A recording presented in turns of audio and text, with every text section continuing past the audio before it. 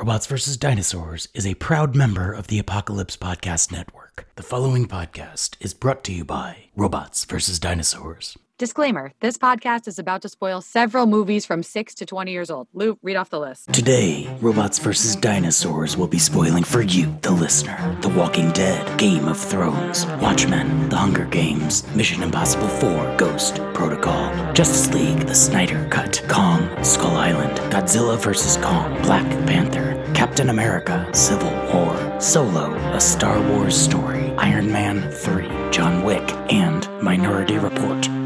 Hello and welcome to Robots vs. Dinosaurs, the podcast where we watch a movie or a TV show every week and then try to determine which one is cooler, robots, dinosaurs, or former S.H.I.E.L.D. agents living on a remote island that is basically two cities that seem disconnected from the world, but are largely connected to the world. Yeah. Which one's cooler? Anyway, I'm your host, Luigi.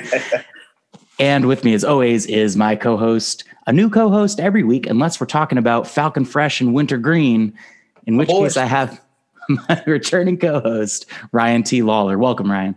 Hello, folks. It's good to be back. Episode 3. Episode 3. Ryan, tell the audience exactly what we're talking about today on Robots vs. Dinosaurs. Well, today we got the Falcon and... Did we confirm this? It's Falcon and the Winter Soldier? Or is there No, he's the Falcon. It's the Falcon and the Winter Soldier. Episode 3, Power Broker. And we're going to discuss a little bit about this episode. The Power Broker, first of all, we don't even really know who he is yet. So that's a little mysterious. Yeah, or if it is a he, or is it an entity, or a he, or a she? You know, we don't know yet. Yeah, it could be like a collective. It could be sort of like a I don't know if you watch The Walking Dead, but like a We Are Negan kind of thing, like a cult of personality. No, I haven't, but a show that's been on for like 37 years. I probably should have at this point, but it's actually harder not to watch it. And I was like, Jesus, this again? It's just everywhere. But this is not The Walking Dead. This is The Falcon and the Walking Soldier, the Winter Soldier. because we, as we've discussed, there are multiple Captains America, and we both agree John Walker is a Captain America. He is not the Captain America. Absolutely, yes. Same idea, right? Yes. Yeah. So I recall if this Lamar Hoskins guy ends up becoming like a new Falcon, I'm still going to call Sam Wilson the Falcon. Yeah, exactly. That's who he is. There's no changing that. Yeah. But I like nicknames a lot, and this show, I think every single episode, because of the banter between Sam and Bucky, they always call each other all these nicknames. Yeah, and I love the banter. And listeners, you guys have heard us having us have some fun with that in the intro. Ryan, what was the one that you texted the other day? That was really good. I called them Falcon Fresh and Winter Green, and you said something. Shit, man, what was it, like Big Bird and the Autumnal Soldier or something? I don't remember. Was the Abominable Big Bird and the God? I still have it actually. Let me pull it up. Hold on. Okay, yes, it was Was it Big Bird and Frosty? Oh yeah, Big Frosty Bird, the Snowman. Big Bird and Frosty the Snowman. Oh, God. Well, listeners, welcome to Robots vs. Dinosaurs. Today we're talking about Big Bird and Frosty the Snowman. Oh, my God. I'm sorry. That is... Welcome back to our weatly discussion of Bird Guy and Winter Man. Yeah. Robo Falcon and Soldier Guy. Featherman and Snowbird. All right. Well, there's two other characters in this episode that I think are going to be getting nicknames soon. So one of them is, of course, is Zemo, and I don't know. Have they called him Baron Zemo yet? Has that name actually come out? No, I don't think they have. I think this is one of those Scarlet Witch kind of situations where it's never been said yet, and. But yeah, I think that was the first, and Sam says it in the little drug trailer there.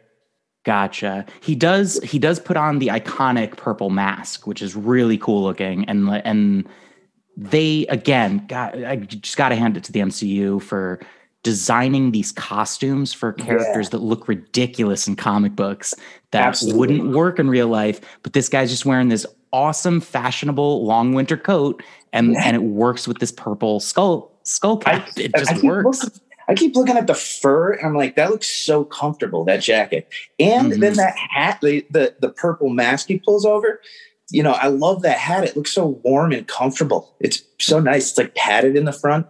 It's awesome. Yeah, I'd wear that. Nice. I'd wear that just for, you know, if I was the Winter Soldier and it's just winter time. Like, damn, I need to keep my face warm. So the Zemo is played by Daniel Bruhl, same actor that played him in Civil War. We saw him in Civil War, and also I don't think he was in anything else, was he? I don't recall him being in anything but Civil War. This is a great actor. I think we're going to have a lot to talk about his performance in this episode, because he's doing a lot of, can we trust him? Should we trust him? Like, it's really good stuff.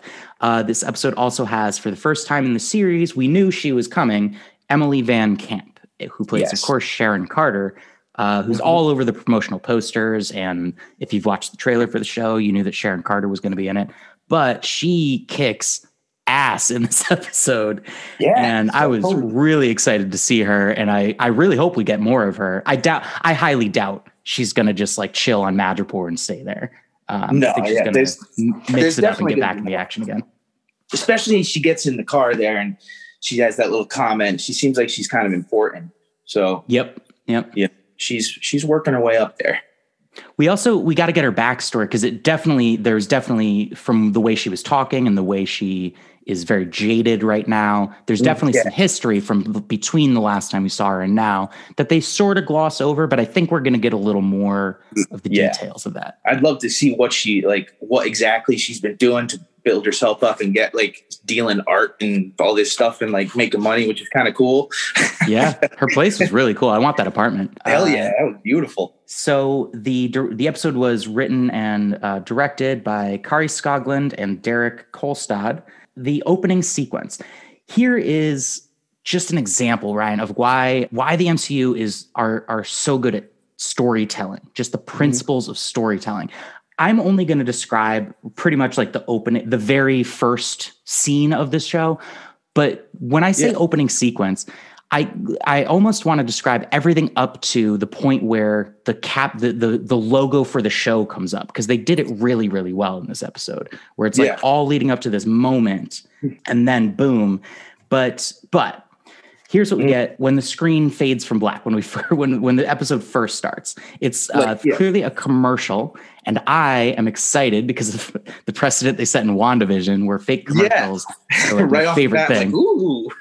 Yep. We get to break down a commercial. So I wrote down the whole copy of this commercial. When half of us came back, it was time to rejoice and reunite. The Global Repatriation Council knows that for many, it wasn't that easy. So much has changed, but we're here to help you find your way, helping you back into your homes and jobs, helping you navigate changes to society, laws, and borders, helping you get back to the way things were. GRC, the Global Repatriation Council. Reset, restore, rebuild. So then a Polizei van pulls up in Munich. Captain Carl Fredricksen is on a mission. He grabs a dude and yells, "Do you know who I am?" because he's spitting his face. And it's pretty tense. Totally see the douchebaggery of kind of the new Cap. You know? Yeah. The "Do you know who I am?" I wrote that down because my very first reaction to that was Steve would not lose his cool like that. Exactly. And then to rub in someone's face who he is. And the thing is, Steve Rogers doesn't need to do stuff like that. That's the difference between somebody about the honor, and he's just so much better. This dude just comes in cocky. He's just more violent. Like, he's violent towards the person just like in a snap. Steve just had a way of holding himself together, even though he could tear the guy's arms off. And there's just something different. You could see that this guy wanted, even if he had the super strength, he would have hurt this guy. Yeah. And I I don't like them. There's a quote from Game of Thrones. I know you're not a big Game of Thrones fan, Ryan, but yeah, sorry. There's a quote from Game of Thrones. Anyone who must say "I am the king" is no true king. Damn right. That's a good quote, and it's true. Yeah, absolutely. You shouldn't. Your actions should speak for themselves. So Carl and Lamar are kind of following the same dead end leads that Sam and Bucky have been trying to follow, trying to get to the bottom of this super soldier conspiracy, like these people that are just creating super soldiers and releasing them out into the world. So what did you before that though? What did you think of that opening commercial? What do you think of the GRC in general? What do you think of this message that they're putting out? Their tagline of reset, restore, rebuild. Yeah. What do you think of all of that? I think in general, the whole thing is kind of, they're trying to give an image of this very helpful, nice, it said, dun, dun, dun, we're going to fucking help you. Yeah. Like everything's,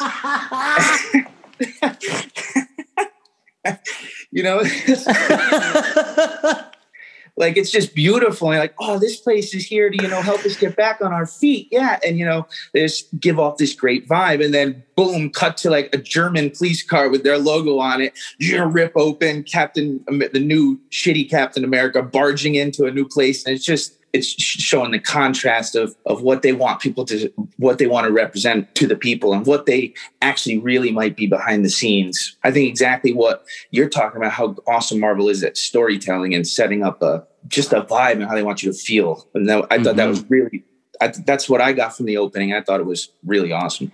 Yeah, they're instantly making you feel like a citizen in this world who's experiencing these things. Exactly.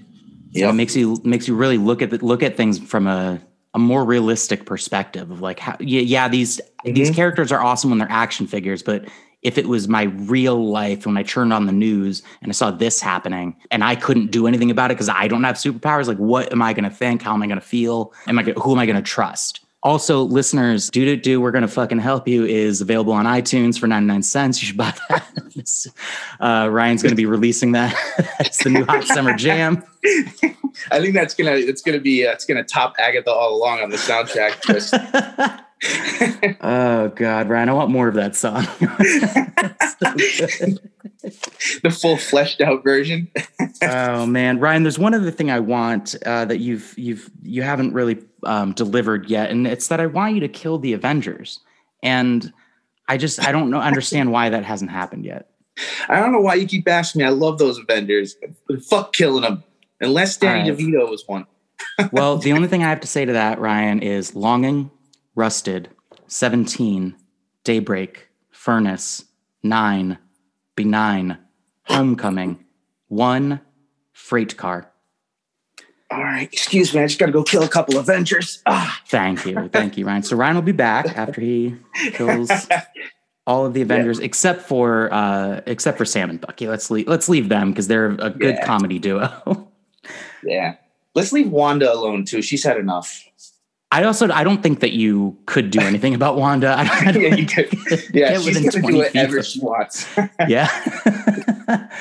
It's basically like, I'm going to go kill God real quick. I'll be right back. I got it. All right. So Ryan, what do you want to get into in this episode next? Well, basically, we're just gonna. I mean, like you said, we went to the captain. New Cap was trying to find some information about the serum. And then we also find out that now Bucky and Sam are also obviously trying to do the same thing, and they're going to break out our old friend Zemo from prison. So we head to Germany, and which is, I like this part. I love it when they do this in movies and TVs where they are like explaining the plot or the plan while they're showing it happening and they're doing it, which is also, what Bucky does with Sam, So let me throw you a little hypothetical here. And then he runs through it. And then obviously at the end, that's actually what really happened. I'm always a fan of that in movies. The old, I'll tell you the plan, but the plan actually is already happening. Yeah, they did that. They pulled that in Watchmen. Big spoiler for Watchmen. I won't say where it happens in the movie if you haven't seen Watchmen, but I think if you've seen it, you know exactly what I'm talking about. Yeah. And that prison escape sequence was good. If you haven't seen it, I'm glad I'm not spoiling it for you. That prison escape sequence was rad. Have you seen? I forget which Mission Impossible it was. It might have been 4 or 5, but it has a very similar kind of. Tom Cruise deliberately gets himself arrested and put inside of a cell so that he can break somebody out. It's a very cool, like Krav Maga kind of close quarters combat fight sequence. And it also shows really cool. that like Zemo is like he's like a badass, you know. He really is. And I really like seeing this side of him through this show too. It's really cool. It was. Do you think he was a badass before the events of Age of Ultron? Do I think so? I don't know. It's hard to say. What are you getting at? What do you think? So like later in the episode when we see Sharon Carter doing like ninja flips and drop kicking dudes and like, taking their knives and throwing them and doing all kinds of John Wick stuff. I'm like, all right, she's a former SHIELD agent. This is what she like did a lot of training for, combat training, like a lot of that kind of skills. Yeah. Why does Baron Zemo have such incredible hand-to-hand combat skill? That's true. He does. And they don't really explain it. And he's so anti like superhero and serum. It's hard to believe that he would have done it to himself, you know? So I don't know, but I like it. And hopefully we'll get maybe a little bit more explanation of it, but and it also is like, he's along with being a good fighter, he's just a really good planner and mastermind, you know? Yeah. That's really probably more so his strength, but they're kind of building him up as like evil Batman in this. Yeah. Like his superpower is that he's rich. So I can actually, there's a way that I could just believe like when he decided he wanted to start kicking ass, he just paid somebody to train him how to kick ass. So he's like, I want to kick ass. Give me the best of the best. And you know, when you got billions, you can do that in the comic world. In the comic world, if you have money, you can do anything. Yes. Yeah, it's like Batman says in Justice League. He's like, when Flash asks him, "What's your superpower?" And he's like, "I'm rich." Like that's legit. That is a superpower. It really is. Absolutely. So then, so they break him out of prison, and then of course, you know, Sam's not too into it when he pops up. He's like, "Oh, you're going right back to jail," and we got some funny little moments between them, like, "Shut up," you know, and. I'm so specific, I know, but you know. No, I know. This is how I roll. But it's just like they're still keeping that tension between these two characters at all times, even though they're working together, they work really well together, and they have a lot of mutual friends. They're still just like that. It's like they're brothers, you know. Exactly. It's like it's a love-hate thing that's going on.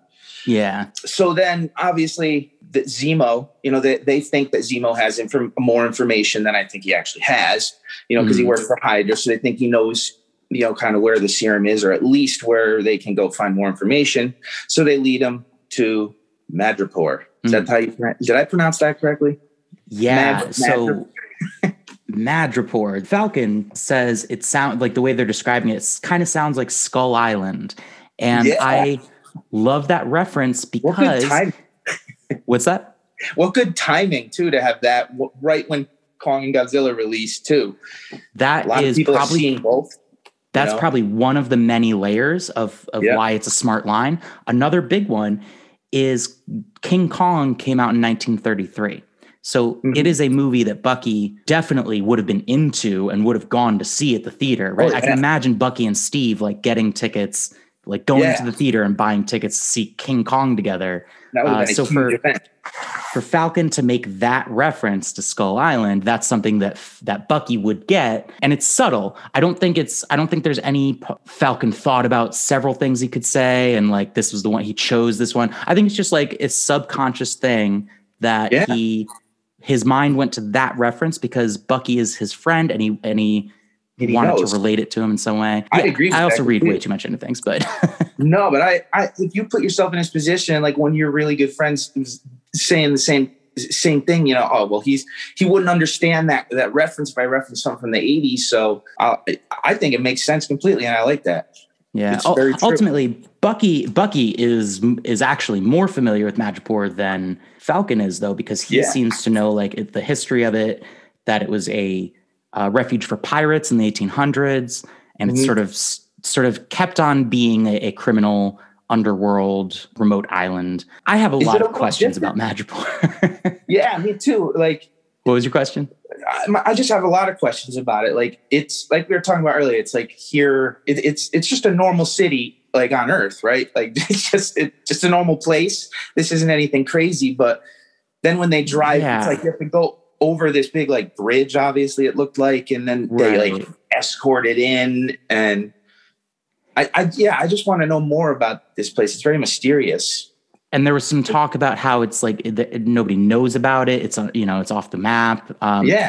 Which the fact that they have the internet is it makes me question the logic of that, because first thing I thought when they started using their phones was they're in this crazy lawless land and there's cell towers and cell towers and nobody can find it. How, if you can get a cell signal, you can find this island. I don't know. Maybe they have some sort of futuristic Wakanda technology, because Wakanda is right in the middle of Africa and they stay hidden from the world. So picking up some Wakanda Wi-Fi. So actually, all right. So I now that I've thought about that, they did set a precedent with Wakanda. So all right, I can buy that Madripoor can access the internet, is a technologically superior island, and is completely off the grid. They've been related to this story, so we can say that. I like it. Yeah, I'm glad we talked that out, because I really had serious doubts about it until I realized thought about the exact same thing: internet and phones and everything. Like what? but it is a cool place, and it's really significant in the X-Men comics. So I think I'm not going to go as far as to say that this is a hint that we're going to get Magneto, because Magneto is like the governor of Skull Island, and this is where he created a refuge for the Brotherhood of Mutants. Awesome. The writers, what if he's like the power broker? No, is that what you're going? It's not happening. I'd love that, Ryan. I would love that. I want it. I do too, but I am not going to be fooled by the MCU TV series again. The way that WandaVision made me think, oh my gosh, it's Evan Peters, it's Quicksilver, X-Men. No. So I'm not falling for it. Magneto's not showing up in Madripoor, but I do think they're deliberately trolling us again. Yeah, they're doing it a lot slower than I think people think. It's going to be sprinkled in, and maybe there'll be hints of it, or maybe even they'll end on a little like something a little closer to mutants. Maybe they won't actually say it or anything yet, but just like kind of like WandaVision brought us a little closer to the multiverse. It didn't actually do it yet, but it pushed us in that direction. And this maybe pushes us in the direction of X-Men, but maybe not fully embrace it yet. But we'll see. Yeah, it lays the groundwork for you to accept the reality much more easily later on. Right. Absolutely. Yep. Did you notice any other hints or trolling clues or anything or references towards the X-Men or anything else like that in this episode? Yes. The logo on the door. You sent me the picture of it, which I noticed too. But they clearly have the X-Men. I mean, that's like so obvious. Yeah. Listeners, a lot of you probably noticed this too. But if not, there's a sequence when we cut to. Is her name Carly? Carly, yeah. Like just before I think they robbed the place. In Lithuania, and there's like a title card that shows that it's like the whatever building in Lithuania. And there's some guards standing in front of a gate with a big old X with a circle, and it's like red and yellow or red and black, but it's very much the X-Men symbol. And I'm gonna if you don't know what I'm talking about, I have a link to that screenshot in the show notes, so you can check it out. And take a look. There's no doubt that they're messing with us or hinting towards something. I hope they learned a little. WandaVision, they leaned into it so hard, and I don't think they expected people to get so crazy. So we'll see. Well, wasn't this show supposed to be released before WandaVision? Didn't they end up switching the release order? Yeah, actually, I think you're right. They were. And so this would have probably been a little bit more ease in, because WandaVision was it worked out great anyway. I mean, people are loving them both, but this would have been a really good first phase 4 thing to see, because it's much more straightforward and it's just the MCU world after the snap, and you kind of get to see a little bit more of the basic stuff, and then throw something like WandaVision at us to throw our minds after we've already been released into phase 4. But to be honest, it didn't. I still thought it was great to see WandaVision first, but that does, but yeah, that you know what they're doing? Explain, You know what they're doing by introducing elements like Madripoor or the multiverse or even like Evan Peters? They're setting the table. They're just setting the table. Either the next Doctor Strange movie can be the guest that comes over for dinner, or it could be the whole entire Fox X-Men. But either way, the table is set for guests. Yes. So like with this Madripoor thing, it is there if they want to in the future have Magneto bring a Brotherhood of Mutants and start a colony here. It's there. It exists now in the MCU. So the table is set. Like a whole show dedicated to like Madripoor. That would be cool. From what we saw of Sharon Carter in this episode, I wouldn't mind just like a little like Sharon Carter miniseries. Exactly. Like her side story of what she's been doing there. That would be great. Criminal elements and all the shady stuff that goes on there. Because, you just see the clips. Everyone's like packing up drugs, machine guns, exotic animal skulls, and all kinds of, it looks like they're dealing with everything there. So it's cool. Yeah. There's like the high town and the low town, right? Is that what they called them? Yep. Yeah. High town and low town. I bet we have no friends in High Town. That's what Sam says. Another really that reminded me of a really fun moment when they all have to dress up, right, to get into town, and Sam has to pretend to be this guy, the Smiling Tiger. Yes, the Smiling Tiger. I can't believe I skipped over that part. I looked this guy up because it's an obscure comics character. Yeah. He's a villain. He's actually in the comics? Yep, Conrad Mack. And I think that's what Baron Zemo called him as like his real name was Conrad Mack. The Smiling Tiger. His father fought in Vietnam, married a cult leader's bride, one of the like cult brides, and then they had a son, and that's Conrad. That's Smiling Tiger. So I don't know. He doesn't have any powers. He's just very skilled in combat and has a very ridiculous looking suit. I'm going to link to a picture of the Smiling Tiger suit. So you can take a look at it. It is ridiculous, but the very fun way to just have a subtle nod to this character in a very high quality show that's actually taking it seriously. And oh my gosh, I just love it. Just to do it in that funny, clever way was a great way to throw a nod at a more minor little character. I would imagine. I've never even heard of him, so I thought it was cool and hilarious. The whole bit where Sam was, he like called his sister called, and he had to pretend it was like some like criminal. I thought that was actually super stressful. I was like, oh, this is the way they did it. I was like, bite my nails. Like, oh no, dude, gonna make you put that on speaker. Oh yeah. Yes. And I thought he was gonna hold it together until she starts shouting about the Cheerios. And then I was like, oh exactly. No. And you saw she does this look like, oh no. And then Sam, boom, done. And then she gets shot. Yeah, because it's Marvel, though, I even had a moment where I was like, all right, well, you know what? Maybe these criminals, maybe they understand that, he's talking to one of his underlings, but they have a family. So, like, we all deal with these real life things, even though we're underworld criminals. So I had a moment where I was like, all right, maybe they're not going to balk at the Cheerios thing. Maybe they're going to let that pass. Yeah. But then she called him Sam, and then it was over. I thought too, he was playing it off well. I thought he was going to get away with it. I mean, anyone, like you said, anyone can have kids, but then all right, Sam, it's like, oh, and she's just like, kill him. Yep. She's like, no hesitation. But then obviously she immediately gets shot. Now, are we supposed to, I was kind of getting the feeling was that supposed to be Sharon Carter who helped them, who's involved behind like the sniper who did that? Or do we not know? Because that's kind of the impression I got, that she helped them out of that. Oh, yeah, I'm pretty sure she shot her. I'm pretty sure. It was actually her?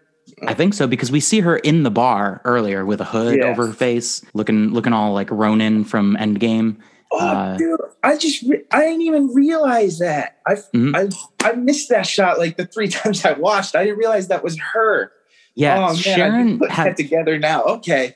in the Things are time making a little more sense to me. in the time between, I guess the last time we saw her cinematically was Civil War. I think like it was surprising to me. She's been fridged. She's been on ice for that many movies, but yeah. So I guess in the time in between, she just became a stone cold badass and does not care, has no qualms about just assassinating somebody. I don't know. Exactly. I could be wrong, but I'm pretty sure that she was the one that shot the. That's what I got. They never they never really said it, but that's what I got from it. So I just wanted to see if you got the same. So that's good. So, and she seemed to have no remorse when she was just like taking out bounty hunters one by one and everything. She seems like relentless now. So it kind of makes me feel like maybe she's been doing some crazy shit for the last few years here in this city. No? She admits to things like art theft and and she even said, you got to do what you got to do here to survive. So that's so cool. She's like wheeling it. What's like it was like the real art and like the fake art was like in the museum. Of course. Yeah. But that's not the real point anyways, but nice job on the art dealing, Sharon. Yeah. All right. Then after that, where do we go? We get to see you get to see Carly in her camp, and you get to see that like it's not her mother, but it's like the mother figure of the group, I guess, is got tuberculosis. Yeah. So she's showing a little more of the drive behind her, wanting to get this serum so that she can save all the people, let's see where we go. And at this point in the episode, what's your take on Carly? Does it change by the end? It did. I think she's slowly just going to start getting more and more violent. I mean, at first I really thought she wasn't going to be, she was going to be more of an innocent, but it really is starting to look like she's kind of losing it, getting a little too terrorist-like, oh, this is the only language these people speak. That just sounds exactly like a terrorist. I got to blow these people up because that's the only way that someone's going to hear me. And I understand her concerns, but obviously she's taking her problems in the wrong direction. So I think she's losing it a little, and I don't think she's going to turn around anything good. I just don't think I think she's bad. Mm-hmm. She's a bad girl. Yeah, she crossed a line in this episode that for me, there's no coming back from, because Sharon Carter shooting and stabbing a bunch of bounty hunters with their own weapons is arguably self-defense. And exactly. She was protecting her friends who are inside trying to, save the world. So, she has a little more justification for what she's doing. She had the goods and had already stolen the stuff and just heartlessly blew everybody up. Yep. They were tied up too. Exactly. That's like, nah. Yeah. You can't do something like that and then redeem yourself and be a good character. That's hard. I mean, who knows? The MCU may be able to do it, but once you've blown people up, innocent people, helpless, after the fact that your crime is complete, you have stolen the goods, you've gotten away, and now you were a mask. Nobody knows who you were. There was no reason for it. Yep. And I found it terrible. And then the fact that her friend there, this partner, he was also blown away. No pun intended. Surprised. Really surprised by the fact that she's going this far. So I think she's taking it a step further, but this is not the plan of the group. But yes, I think that's where I'm at with her. I think we're definitely seeing when she plants that car bomb that's the first time that she's taken things this far. Mm-hmm. Yep. And I think it's only going to go farther. So you got to watch out for her. Yeah. Yeah. I no longer think that I'm no longer as certain, because I was very certain when they introduced her, like, okay, she's going to be the villain, but they're going to show us like a lot of ways that she's justified. And by the end, she might even end up helping Sam and Bucky. Yeah. I don't think that anymore. I don't think there's as much of a chance if she's doing something like this bad.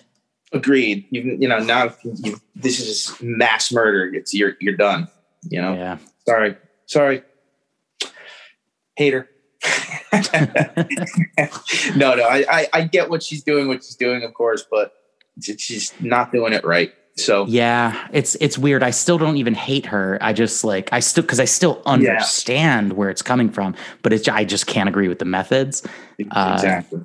Yeah. I am really curious to see how far they go into how evil she's gotten, or in the next few episodes. Just cool. I'm interested to see what that character does. But then after, what do we do? Where we kind of jumped around a little bit there. Just want to make sure I'm in the right spot. And then after the camp, we kind of jumped around. That was before the Madripoor scene. Broker's watching. Oh, and I like how on the walls, the graffiti, you see the broker is watching, which is kind of cool. I don't know if you noticed that on the graffiti on the walls. So it just kind of gives you this like almost Big Brother, like, who is this power broker? Just kind of interesting. Is it a person or a group or an entity of some kind? But that's cool. Seeing that's kind of cool.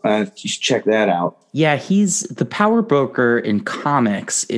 I'm pretty sure he's like a classic Captain America villain. Is he like a human? Just a regular human with kind of like a kingpin or something? Yeah, from what I remember, it's very similar to this, where it's like a constantly shifting identity. Like one person will be, we found out who the power broker is, and then you find out that was just a front. But I'll be honest, I've read a very limited number of Captain America comics, so I'm not super familiar with who this guy is. Yeah, cool, good. So we're in the same boat, really. But he's really making out like he's in charge of this place. The judge, jury, and executioner. He rules that place with an iron fist. It looks like. What was another part? I also thought it was cool on Madripoor, where where he has him pretend to be the Winter Soldier again. And almost like does it, and he does it so well that like it almost scares Sam a little bit, and he looks at him like, "You all right?" And at the beginning, when Zemo said something, like he said, like there's still a little something in there, like I'm starting to wonder if there's going to be something maybe that is he completely free from the mind control. I don't know. They've just kind of referenced that twice. I thought that was a cool little thing. But maybe it's also the fact that he spent so much time doing it that just seeing him pretend kind of just scared him a little bit. You wanted to be like, "You all right?" But that was a point that I wanted to bring up. It just seemed like Sam was a little bit nervous seeing that. Yeah, I could see him being nervous both for himself being in that situation, and also like nervous for his friend's mental state, because he knows how hard he's trying to recover. And he's trying to get over this PTSD from that, and now here he is. He has to pretend to do this again, and that's probably actually a better way of looking at it. But either way. Earlier, Zemo got like a third of the way through the activation code words. I had this feeling that like at some point during the dialogue exchange between Zemo and like his butler, that he was gonna maybe say the rest of the words in German or something. Like he was gonna do some tricksy, subtle way of saying the rest of the words and like completing the activation code and just getting Bucky. Which I feel like, isn't that something that's always a possibility when the two of them are in the same room? Like, isn't that he could just always bust it out and just say these 10 words real quick, right? Yeah, pretty much. Yeah. And so we actually haven't seen for sure if it still works in full. So, because he said he hasn't fully gone full bore. So maybe that's something they'll do at some point. We get to see what's going on there. Yeah, I really like to think he's free from all this, and it's just kind of a little bit of showing him getting over his PTSD. But I hope that in Wakanda they successfully deprogrammed him so that he's not easily activated just by hearing 10 words spoken in order. But it is a thing where like I'm not sure, and they're playing with that tension. They're playing with Zemo having that in his back pocket, maybe just in case it might come out later. And, I also was expecting him to kind of double cross them maybe at some point. And he really doesn't. That still could be. I mean, he kind of seems like he's got his own agenda going, of course, at the same time, because he's, he murdered the dude, but he didn't necessarily double cross them or he's still helping them. So I don't know if is he really going to, I think at some point he's going to pull away, and he's got something he wants to do. Of course. I mean, he's the villain. Well, yeah, he's not going back to prison. That's clear. No, there is no way he's letting these two put him back in a cell. Hell no. So if it comes down to either he helps them enough that they let him go, or it gets to a point where he betrays them and they're like, all right, Zemo, we're taking you back. And he's like, no, you're not. I'm just going to call in my very rich helicopter friend pilot. And I'm just going to use my money to get out of this. I'm going to call Prince Philip up there and get him back to help. Yeah. Yeah, it's just like this inevitable ticking time bomb. But I texted you this like before we started talking today. For some reason, when Bucky was describing this plan, I was immediately on board with, they got to get Zemo. They have to. Yeah, of course. Yep, me too. And I thought it was totally awesome. And then I almost don't want him to switch sides. I think like the relationship between the three is awesome. And it's just the dynamic is great. The acting between them, the chemistry, they should just be working together. It's awesome. He's also there. I think there are some good candidates for like the best MCU villain, and Thanos is probably it overall. I think the most well-written villain in the MCU is Zemo, because his philosophy is so hard to disagree with or poke holes in. Every time he talks about how the Avengers have too much unchecked power and this and that, and how they're, the little digs that he makes about, like, we got to stop these super soldiers, we got to stop the serum, or else who knows, somebody could create an army of Avengers perhaps. And exactly, his little snarky comments. Yep. And it's like, yeah, man, I don't really have a counter argument for that. You're kind of making good points here. They destroyed his country, Yeah. That he's like the leader of the country. He's the Baron. And he brings up the fact that none of them came to the memorial after Sokovia was frankly was cannibalized by its neighbors, and they did nothing to prevent that from happening. And then nobody visited the memorial afterwards. Yeah, he's really got no good reason to like anybody with superpowers. So I totally see where he's coming from. How did you feel about him shooting the scientist? I felt like it was a little abrupt, but now that I think about it, I understand he's trying to, he doesn't want any more of the serum made. So he wants the guy dead. So this is clearly the only guy that we know of who knows how to backwards engineer from the blood into this serum. And if he's still there, you can always make more. So he clearly just wanted this guy gone after they could get the information they needed from him.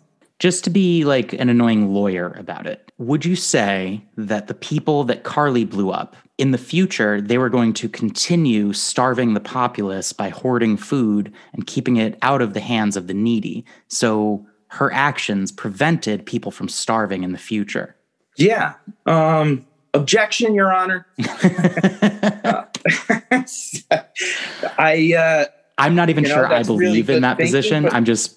No, that's a great question. I mean, yes, you can look at it that way, but you can't just take a group of people and be like, you're going to be bad later. I'm killing you. You can't do that. It's kind of like Minority Report or something. You can't be, you can't be going in there and you can't have done anything yet. I mean, maybe, but what if not? Now you've just killed all these people. What if something happens? The group gets, that's likely where it looks like this group is going. I keep forgetting the acronym, but the global, the GPC, GRC. Oh, the GRC. Yeah. Where was I? That was it, right? So basically the difference between Carly and what she did and Zemo and what he did. Right. Personally, I think Zemo's actions are more defensible. Yeah. Oh, absolutely. Yes. Because it's more of a direct correlation to this guy he has already created this serum and is clearly capable of making more. It's set up right here, ready to go. Killing this guy is a huge advantage in that. It's a lot more cut and dry and clear than just murdering a bunch of people at a supply depot. Yeah. And Dr. Science over here was like very proud of creating this super soldier serum. And he was very proud of like it. I almost completed the work, but then I got blipped away and 5 years passed and, this and that. And he seemed just inconvenienced by the fact that he's currently being accosted. He seems to be confident that, you know, maybe I'll go to jail, but some villain will break me out and I'll get back to work. I think there is also just a difference between like this guy making these decisions to do this evil work versus the uniformed members of the GRC who joined, like maybe thinking that they're going to do some good and help people. And they're just like grunts. They're just people that are taking orders, and they get car bombed by somebody that's stealing all the food that they're supposed to be protecting. So like there's a difference between the victims here. And that honestly, I can't condone the fact that he just executed him, but I just see a scenario where if they took him back and put him in jail, there's going to be more super soldiers later. Yeah, I think that he knew that there's no out from this. You have to kill him. And to be honest, I hated the guy, so I'm glad he shot him. I thought he was a cocky little squirrely little mother effer. I could have seen Sharon Carter being the one to be like, you know what, I guess somebody's got to take care of this. Bam. Just behind him, just crack his neck or something. Man, that guy just needed to go. But yeah, I'm kind of glad they shot him. I understand it, and it's definitely different than the Carly situation. Yeah. So cool. Yeah, and then where do we go from there? We've just jumped around a couple times, so that's all right. You can cut these blah blah parts out, right? Oh yeah, of course. So Sharon Wilford, we'll figure out how to make the serum. Okay, and then we find out he's in the box. Then I just snap in the file. Yeah, that's where we are. And then so he had made 20 vials. All right, cool. We went through all that. Same time, no serum. They're in the room. Zemo shoots and kills him. The bad guys then blow up the whole container. Was that Zemo who blew up the container? Another thing I kind of was a little confused at was that that was the power broker or his guys. When they killed, I'm trying to look up the name of the character because it's just like the woman at the nightclub. You know, right when they shot, right when Zemo shot Dr. Nagel, then what? Somebody blows up the whole thing, and that's right. I just couldn't quite. Selby. Oh yeah, the one who got shot. Yeah. Okay. So when Selby is like the number one, it seems like the number one crime boss in the underground in Madripoor. That's the impression I got. So when she gets assassinated, it's like a John Wick thing where every assassin and bounty hunter in Madripoor gets a text message that's like Selby's been killed. I think it said like a $1 billion bounty. I have to read that text again, but huge bounty on whoever brings in Selby's killer. So yeah, this is actually going to be one of my big three questions when we get to my big three. But yeah, it's one of those bounty hunters just has a rocket launcher and shoots it into, and then there's all these pressurized canisters and a fire. So the ingredients for a cinematic explosion to happen. Yeah, of course you need that, especially especially when you're watching Tweety Bird and the Winter Guy.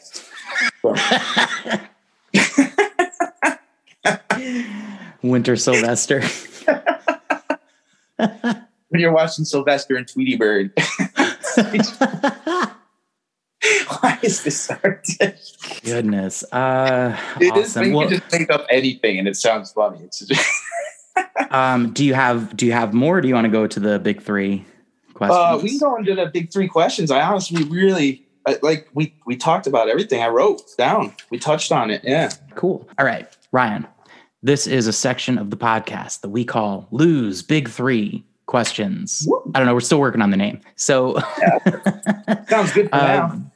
But I've got three big questions about this episode of The Falcon and the Winter Soldier. Number one question, we've already kind of talked about this, but formally, I'd like to ask, do you think that Marvel is trolling us with Madripoor? Just the introduction of Madripoor? Oh, man. I do. I feel like Marvel's actually kind of enjoying this trolling thing now. Like they hopped on board and this is fun for them. So just to throw all these because this is a Captain America based story. And like you said, Madripoor is mainly an X-Men thing. So to throw that in here it's pretty clear. And I think they are. I think, like I said, it's going to be, if there's anything that points to X-Men, it's going to be a small directional push. Yeah. So yes, those bastards are trolling us, but for some reason I love it. I stopped using the comic books to predict what's going to happen in the MCU after Iron Man 3, when they introduced the Mandarin, and it was just Ben Kingsley playing a British actor playing the Mandarin. I know. It's an elegant solution to the fact that the Mandarin is a horrifically racist character in the comics. But they wanted to reconcile. They didn't have to, but they wanted to reconcile that with him being a major Iron Man villain.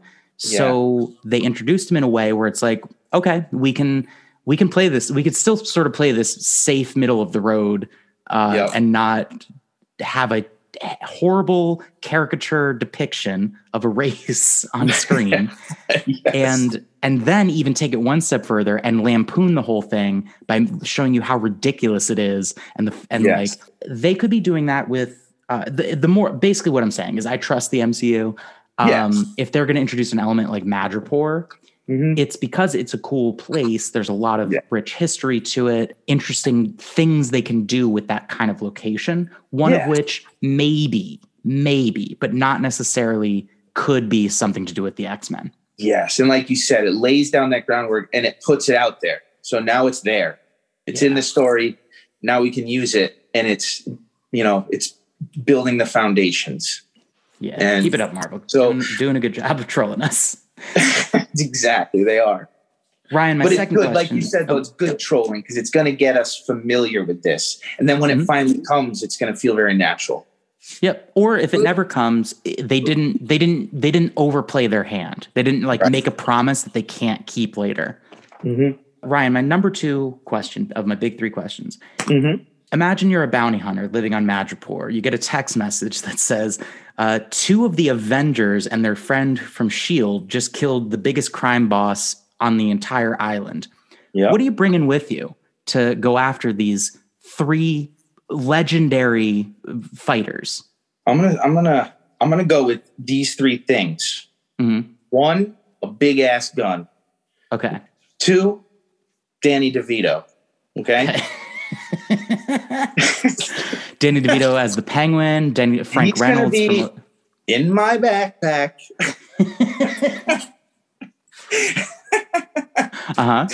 Okay. And then on my left, you see what I'm doing there? Whoopi comes in from the left, and that's my fucking backup right there. Okay. Nice. The gun is really not even necessary. I just needed 3 because it sounds right. Well, Ryan, I think you'd last a little bit longer than some of these bounty hunters. What about just a big knife?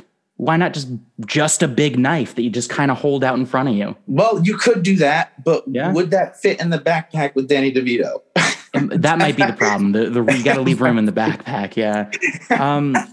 I ask this because a big knife would do the trick. You think so? Because it didn't really work out well for the guy that showed up to the docks, slinking around these crates, shipping containers, with just a big knife, and he immediately gets it taken away from him and stabbed, and then she throws it at somebody else.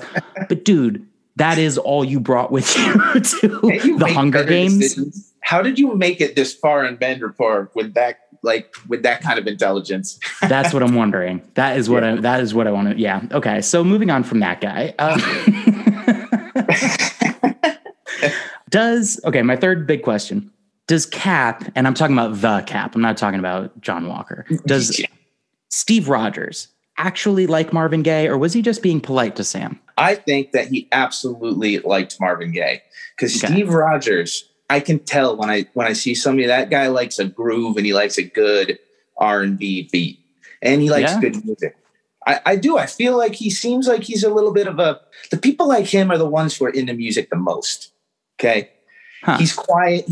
He's more reserved, but that dude cranks some Marvin Gaye when he's alone. You know, he likes the 30s and 40s music like Bucky, but I think he embraces it a lot more than Bucky did. And I think he actually enjoys it. Like I said, he's an honorable, cool dude, and people like that like good music. And good music comes in all forms. So the only time we see him dance is in Captain America: The First Avenger when he's slow dancing. Yes. Because I was going to say, like, I can't imagine Captain America dancing. I know but that's why I feel they just haven't shown the musical side of him. But I'm jumping on the boat that Steve Rogers, I even think he might have been a good singer. I'm telling you, he just gives me that vibe. He likes good tunes, you know? So they go out like he's the cool leader, doesn't like to let loose. I mean, but he does. He cranks the Marvin Gaye. I liked this moment a lot because everything that it does so what we're referring to is when they're on the plane with Zemo, he has the book. Zemo has the book that Bucky has been writing stuff in. And one of the names that he wrote, actually, we should talk about this a little bit. One of the names that he wrote was Nakajima. Zemo asks him about it and he's like, don't you ever say that name again. Yeah. Obviously, that's. Yeah, I was going to ask. That's the old guy that he. Okay. His number one redemption up there. Yeah. Okay. Yeah. Sam gets excited because he knows that it's Cap's book, and he says that he wrote Trouble Man in that book to recommend it to Cap, and Cap said he liked it. And you just see Sam's eyes light up when he's talking about Cap in this way. And Zemo definitely catches that too, because he makes a comment on it later about like you're both you both trying to honor this guy's memory or whatever. But it's just this really beautiful moment of them talking about their friend that they both admire and adore so much, and who has influenced them so much. But they're talking about like a way that Sam influenced Cap and introduced something new to him. And it shows back to the beginning of their relationship and how it ended up in Bucky's hands. And then I like how that's when it leads into then Zemo's explanation of what he thinks of a superhero, right? Which I think is really cool. He basically lays out his whole thought process right there in front of him. And, Sam gets a little angry, like watch your step talking about my boy like that, which I thought was cool too. But it was a really cool scene. I thought it was great too. Yeah. They also later on in the episode, Sam and Bucky also have a bit of an argument about the shield and how he gave it up and how he's gonna get it. Bucky is determined to get it back from John Walker, which is awesome. Yeah, absolutely. I can't wait for him to just kick some ass. I can't wait till it comes down to like that fake Cap fighting them two. It's going to be great. Yeah, I have a bad feeling what we're going to see with John Walker is him get like spit in the face again or like something like that that's going to trigger him and push him over the edge to the point where he becomes like the Punisher or something like that. And I think that's going to be sort of the trajectory. He's going to kind of be the next Winter Soldier, I think. Yeah, like maybe he's the real villain here. Yeah, he's going to be the Star Spangled Soldier. Goodness. All right. Well, so those are my big three questions. And one other thing we should mention is the like almost post credits stinger they did with the introducing one of the Dora Milaje at the end. Yep. Oh yeah, right at the very end, Bucky sees those little like vibranium beads they use kind of for communication. And leads, and Bucky knows, obviously being in Wakanda for all those years, he knows this means that a Wakandan is close, and so he follows it. And obviously, it's I forget her name. It's one of the, like, what did you call? I forget what they're called. They're like the kind of the team of Black Panthers, like soldiers or right hand women, kind of. Yeah, collectively they're called the Dora Milaje. Right. I do know that this character has a name because we've seen her in I want to say Civil War. I think it was Civil War. Yeah. Yeah, and obviously we saw her in Black Panther, but I just man, I'm having trouble bringing up that name real quick. I don't know. Next week I'll definitely have it. I'll include her when we talk about. It's cool. I'll talk about the actress a little. We'll get it next time. Yeah, we'll get her next time. I just remembered one last thing that I wanted to talk about. Oh, okay. Ryan, I'm not going to get into the whole 4-hour Snyder cut, but that's going to be a whole day recording. Yeah. I had a burning question last week about Cyborg and whether his face and chest are going to get old before his metal body gets old. And we talked about that. I had another burning question that I haven't been able to answer or get off my mind since I saw the Snyder cut. They talk about when I can't remember his name, Steppenwolf shows up to Chernobyl. And he wants to set up his base in Chernobyl in this reactor. And he's like, it's toxic. Everything's toxic. Good. He's very happy that the whole air is just filled with toxicity The whole all of Chernobyl is still irradiated. And I think he even like makes it more radioactive. I think he releases even more radioactive energy to reinforce that. Then later on, Batman and Barry, who, as far as I'm aware, are just normal humans with respiratory systems, are just kind of walking around with their mouths exposed out of the bottoms of their masks. And everything just kind of exposed to the air. And if radiation touches your skin, you're irradiated. Usually not good. Yeah. No. But do they acknowledge that at all? I'm not going to go and watch the whole 4 hours of it again, but do they? That's the thing is I need to watch it again to really even remember this scene well. But, so what's the actual question? Like, how are they breathing, or how is this happening?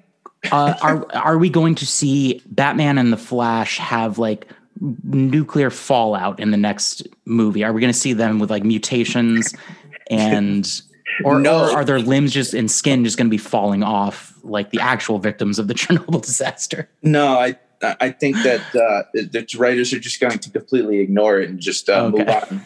Maybe Batman will actually grow some fucking wings and have some real powers.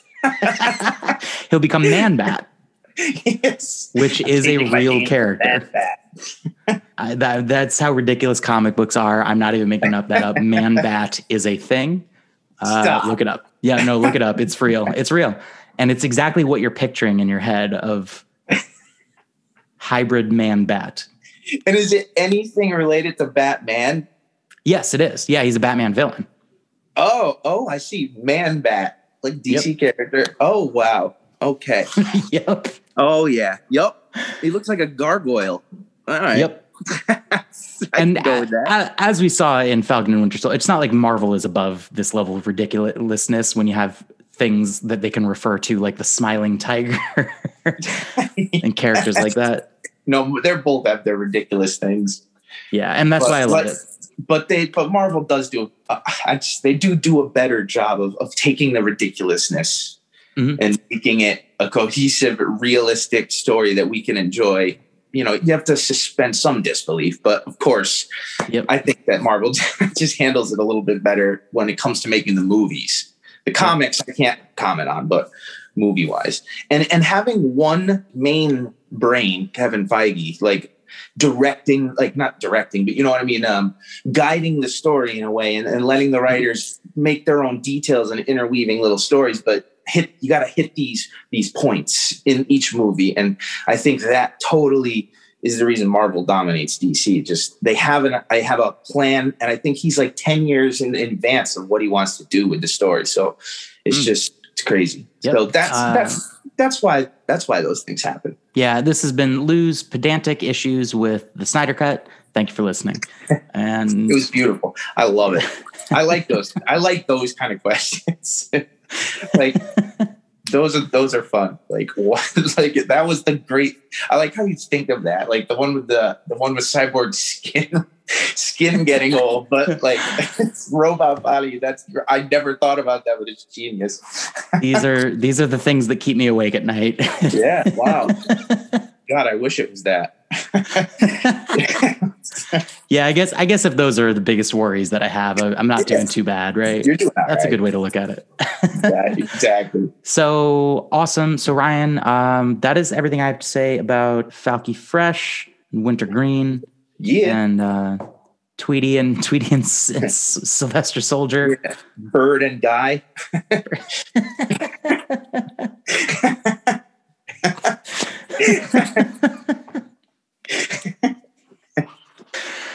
Oh gosh, Pigeon and the Warrior. I don't know. There's not. They're all fun. They're all stupid, but they're all fun. You just say the dumbest thing. It's just fun. Yeah, this is the part of the conversation that I think the closing credits music is going to be playing over, and I'm terrible at saying goodbye. So Ryan, do you have any last things to say to our listeners before we sign off this week? I just want to say again, thank you all for listening. It was another amazing episode. Love the direction this show is going. You people are my life, my blood, my all being. And I appreciate you listening to this crazy voice. Thank you. I love you. 3,000. That was lovely. Dun, dun, dun, we're gonna fucking help you, yeah. Hot Goss with Trash Comedy is the podcast where we trade sweet, sweet facts like they're dirty little pieces of gossip. We're a New York-based comedy team, and we're joined each week with a funny, delightful friend. After each person shares their facts, we rate those facts from, oh my god, that's not hot, that's as cold as the coldest ice you've ever seen, to, oh my god, that's so spicy, my mouth is gone. So if that made sense to you, then please join us on Mondays, wherever you get your podcasts.